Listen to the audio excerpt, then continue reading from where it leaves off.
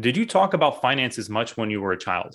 Today, so many people avoid the topic because it's not something openly discussed. We often like to call this ostrich syndrome because the easiest thing to do is stick your head in the sand.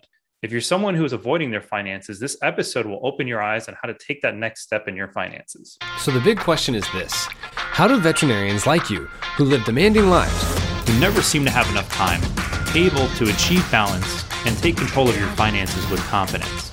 that is the question, and this podcast will give you the answers. We are Florida Veterinary Advisors, and this is the Smarter Vet Podcast. Hey, Smarter Vets, this is CJ Burnett and Tom Seco. We're financial advisors, owners of Florida Veterinary Advisors, and the hosts of the Smarter Vet Podcast. Our mission is to provide education to veterinarians so they can get clarity, take control, feel confident, and experience contentment.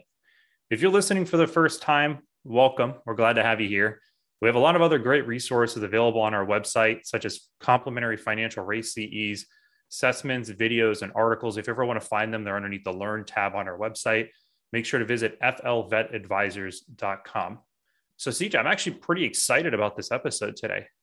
I kind of assume you were. This kind of seems something that you like to talk about. This is one of your favorite topics. So it's kind of good that we're doing this one, because I think this one's been one I think you wanted to do for a while. It is. Well, and I think at the same time, it's people who are under the impression that finances are about numbers. And right. What's so interesting, it's more about psychology, which is the craziest part of it all, right? Yeah. Money doesn't work like math, right? We've probably said that ad nauseum at this point. Money does only what you want it to do. So Absolutely. And I want to kind of set the record straight. I was searching this the other day. So whoever's listening, really, ostriches do not stick their head in the sand. And I'd be curious if anyone does actually find out more information around this, because I really, for the longest time, I thought that was something they did. And that's insane. Yeah.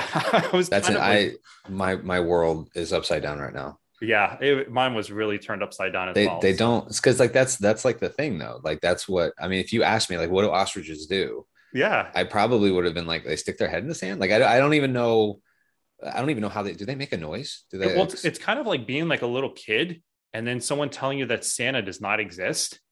That's how I feel right now. Santa does not. Yeah, you're like, what? Everyone tells me ostriches stick their head in the sand. That's why we call it ostrich syndrome. That's why it's avoidance. But anyway, we'll keep going with it anyway, right? Well, cool. Yeah. So, today's episode, because of going on the whole theme of the ostrich syndrome or putting your head in the sand, the big conversation we want to have is around avoidance. And there's certain behaviors that we develop with everything in our lives where we tend to hold back from doing things, and we will tend to just ignore them. That's because it's painful. Yeah. Well, it's one part of it. I think a lot of the times people are avoiding finances because it hurts to look at their student loan balance, right? And see that number even growing as they're doing the income-based repayment program. Mm-hmm. It even hurts to think that they're behind on retirement planning. And especially if you're just graduating right now. Of course, I've had conversations with people where they're, hey, I feel like I'm so behind. I'm in my 20s and I haven't done much for retirement. And then there's other people who are in the middle of their career or late of their career. And sometimes it just, whatever is happening is happening. And, it's okay though. It's one part of it though, where people tend to ignore or avoid their finances. Well, there's multiple times that I've heard, whether it be Gary Vee or Simon Sinek or whatever, where they, it's like, you just got to start. Where do you start? It doesn't matter. Just start. Start somewhere, right? And even if it's painful, you just got to start. Right. Well, it's interesting just even on that subject right now, because I always find it myself too, because I'm sure people who are listening right now, there are times where it's just it can be very easy to get into those funks, just even in our everyday lives.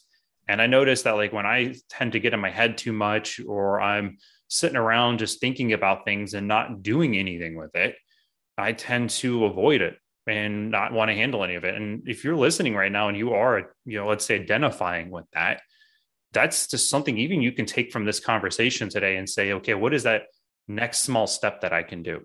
Yeah. I mean, I know I've a couple of times had something physically where I'm kind of avoiding the doctor a little bit. It can maybe because I'm a little scared of what the doctor might find. And, I think as I've gotten older, it's now whenever something's wrong, I just immediately go to the doctor, because it's I've had things where, I didn't do anything about them. They got worse. And then, I regretted it. And the only reason is because I tried to avoid it, and it doesn't make things better. It actually made things worse. Of course, it's definitely interesting how we can tend to avoid things and it can make them worse.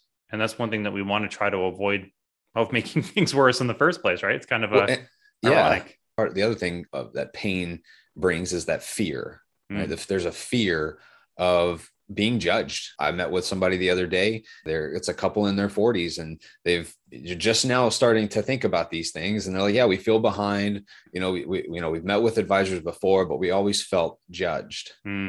And, I asked them, how many advisors have you met with? Well, we met with 2 advisors. I said, well, that's just 2 people on the planet that probably made you feel judged. But it's something that oftentimes I find comes up in these meetings is like, they don't know that that's something that they're afraid of. They don't know that that's actually something that they're fearing, that fear of being judged, until I'm actually talking to them. And I go, well, do you feel like they judged you? And they're like, yeah, that's totally it. Like, I didn't even put those things together.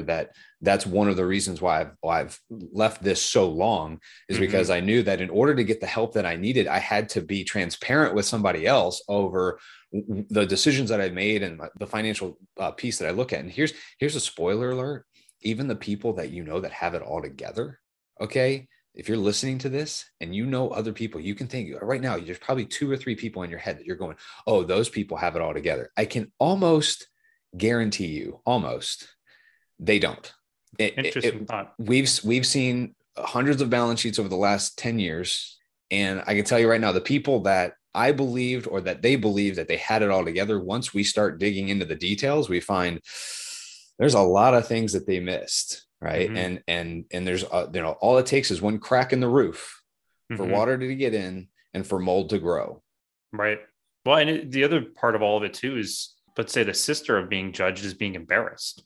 Right. Especially if growing up, let's say, or even getting into our adult years where it's not something that's been talked about. It's something that we don't know much about. And it's, when we don't know what to expect or the circumstances we're getting into, it can be an embarrassing conversation. I know times when I don't feel educated around certain things, I can feel pretty embarrassed because I can feel silly. I can feel like, wow, why am I having this conversation right now? But sometimes it's like, you got to throw yourself out there and do it. Well, and like, I know that just for people who are listening to this, for most people that I know, especially in the industry, if you're being open and honest with them about things that you're embarrassed about, I can tell you right now, my heart hurts when people are embarrassed about something, not because of what they did, but because of how they're feeling. I don't want anybody to feel embarrassed. We've all been there. We've all made mistakes. So, embarrassment is kind of just part of that thing that we have to kind of grab with both hands and accept and kind of push through, but recognize that oftentimes what you think they're thinking is not what they're actually thinking. It's an insecurity that you have, but they're not sitting there judging you. They're not sitting there beating you up. They're not going to beat you up. They're feeling for you. Their heart aches for you because it's a matter of, okay, well, you made some bad decisions. It's okay. It's nothing, very rarely is something undoable. Maybe you're afraid of finding out what you might find. Like there's some times where there's things that we're not aware of, and maybe we already are aware of them.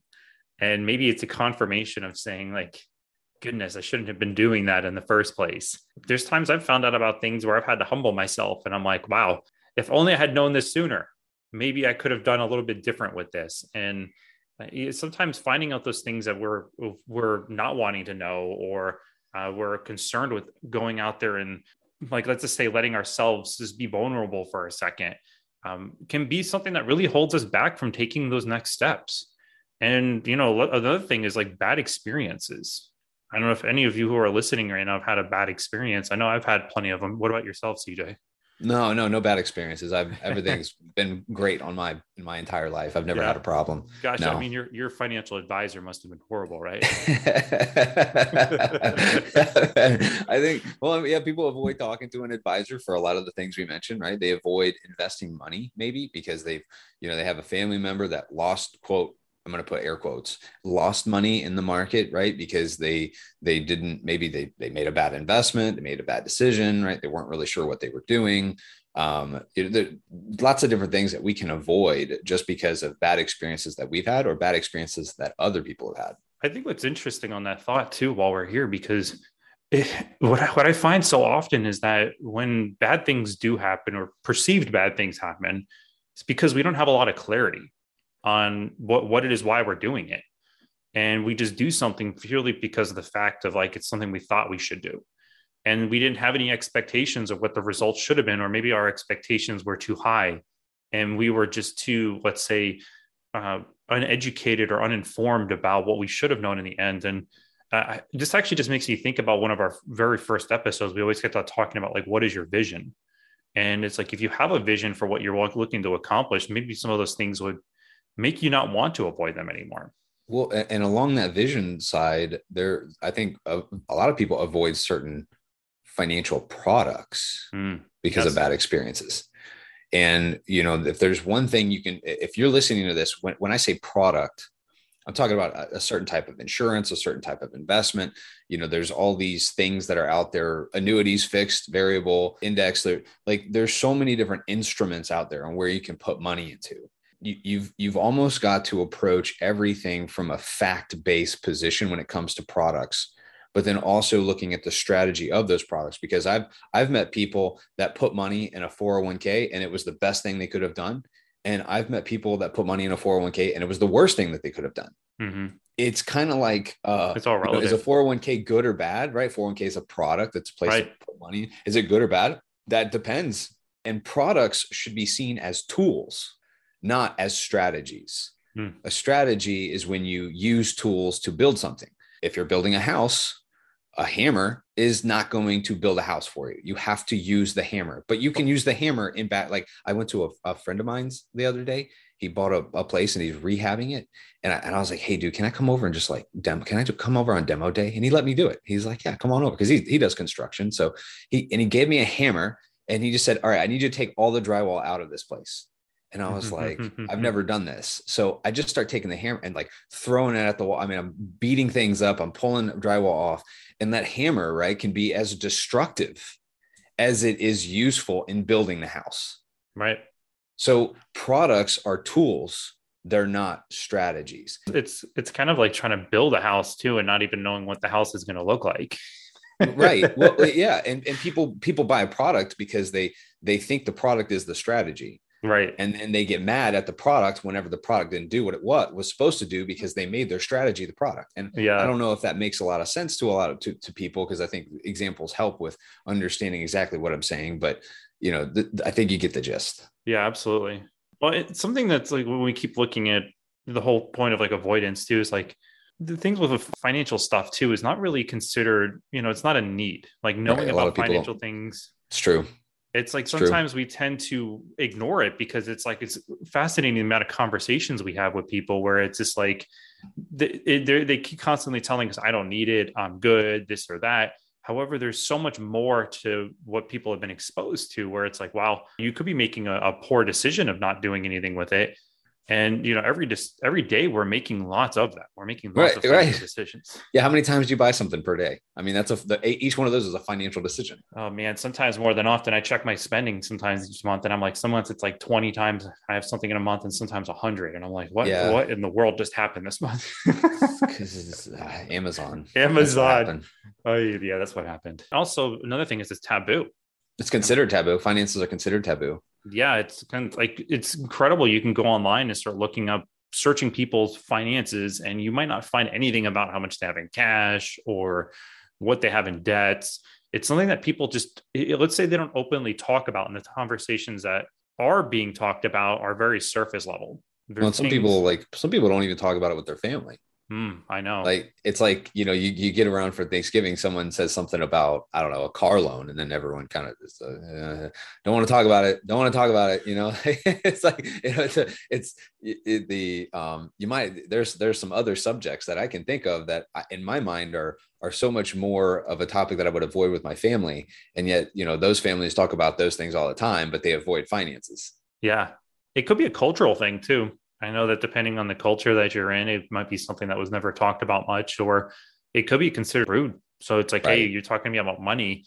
I find it interesting sometimes having conversations with people and I ask them questions and then they look at me like I'm like I'm some kind of weirdo. And I'm like, what did I do? I talk about this stuff all day long, but I'll never forget the time we had a client say, my mom talked to me about the birds and the bees, but she never told me about finances. And I was like, that's weird. Like, that's kind of, it's so funny. It's so taboo that, that mom didn't even feel comfortable going to the financial part. What's so crazy is they're very connected in many ways when I think of it, because it's like, especially since I just had a daughter, and it's a financial commitment. It's like, depending on the decisions and stuff that you have to make, like, wow, it's incredible that sometimes that doesn't get talked about. Yeah. Well, and if it's considered rude, you're not going to really want to bring it up. Mm-hmm. Income, the amount of assets, you put money in a 401k, a lot of people can avoid those types of questions just because maybe they are also embarrassed. They are fear of what other people will know about them, fear of being judged. Those exact same things we've already talked about is the same reason why finances can be taboo. It can be. It's so funny because it's like people are scared to ask this if they don't know us, and they're scared to ask us even if they've met with us like in a formal like business meeting, and it's always the last question that they're going to ask because they're so scared to ask it. And they're scared to ask financial advisors how they get paid. Like, how do you make money? Isn't that crazy? Just thinking about that, like, why are they afraid to ask that? I mean, lots of reasons, but like, yeah, if you're listening to this and you're scared to ask, please don't just ask people, ask financial advisor. How do you get paid? How do you make money? What is your business model? Mm-hmm, mm-hmm. Right. And like, I know it's like finances have always been taboo probably for you. And, because of that reason, you're almost scared to ask the financial advisor the questions that you probably should know. How do you make money? How does it work? Right. And like, we've had clients just flat out ask us, like, how much money are you making off of this transaction? And we're like, here you go. I'm not going to be shy about it. I think, especially with being transparent, the veterinarian who people go to and they fix their pet, right? They know exactly how much they're paying the vet to the dollar, right? Is it $100? Is it $200? Like at the end of that visit, they walk up to the front counter and they have to take out their card and they have to pay a certain amount of money, right? It's a little different with financial advisors because oftentimes the way that they get paid is kind of in the background. You don't really notice it too much. I think as the consumer, like, ask how much you're actually getting paid. How do they make money?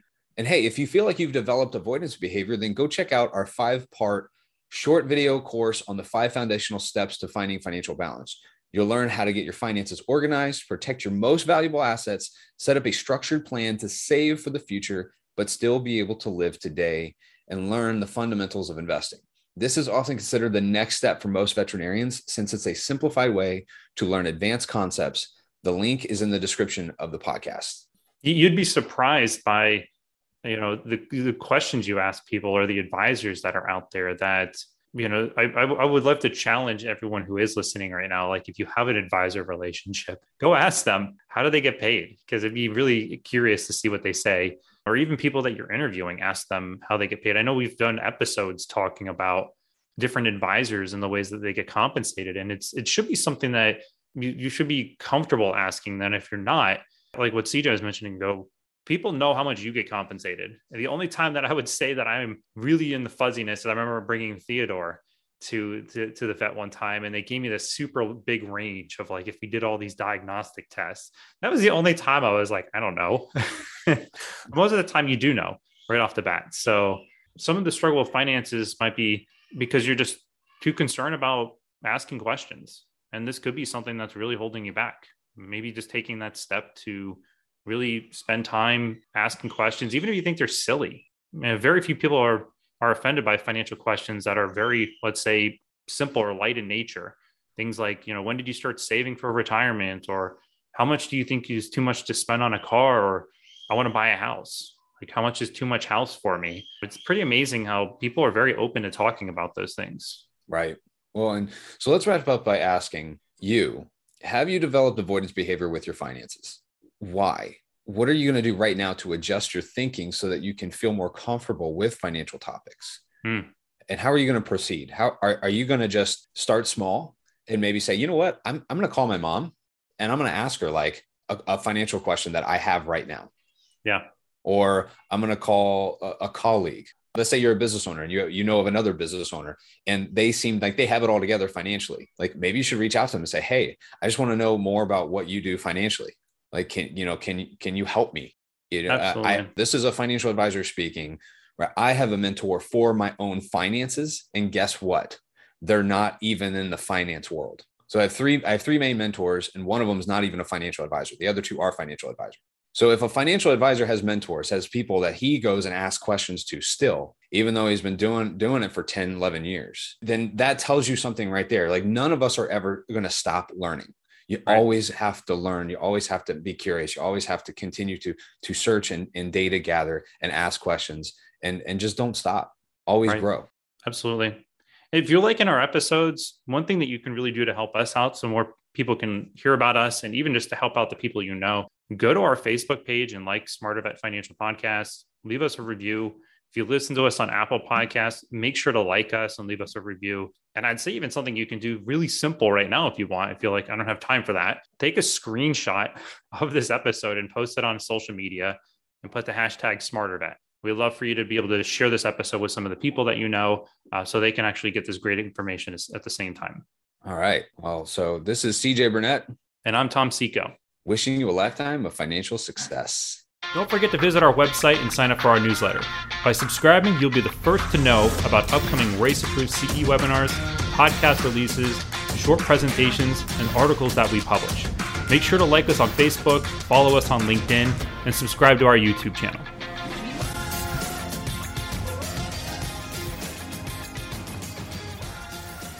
CJ Burnett and Tom Seco are registered representatives and financial advisors of Park Avenue Securities, LLC, and financial representatives of the Guardian Life Insurance Company of America, New York, New York. CJ Burnett's and Tom Seco's California licenses are 0K79676 and 0K80141, respectively. Security products and advisory services are offered through Park Avenue Securities, LLC, a registered broker-dealer, investment advisor, member of FINRA and the SIPC, and a wholly owned subsidiary of Guardian. Florida Veterinary Advisors is not an affiliate or subsidiary of Park Avenue Securities or Guardian. This podcast is for information purpose only.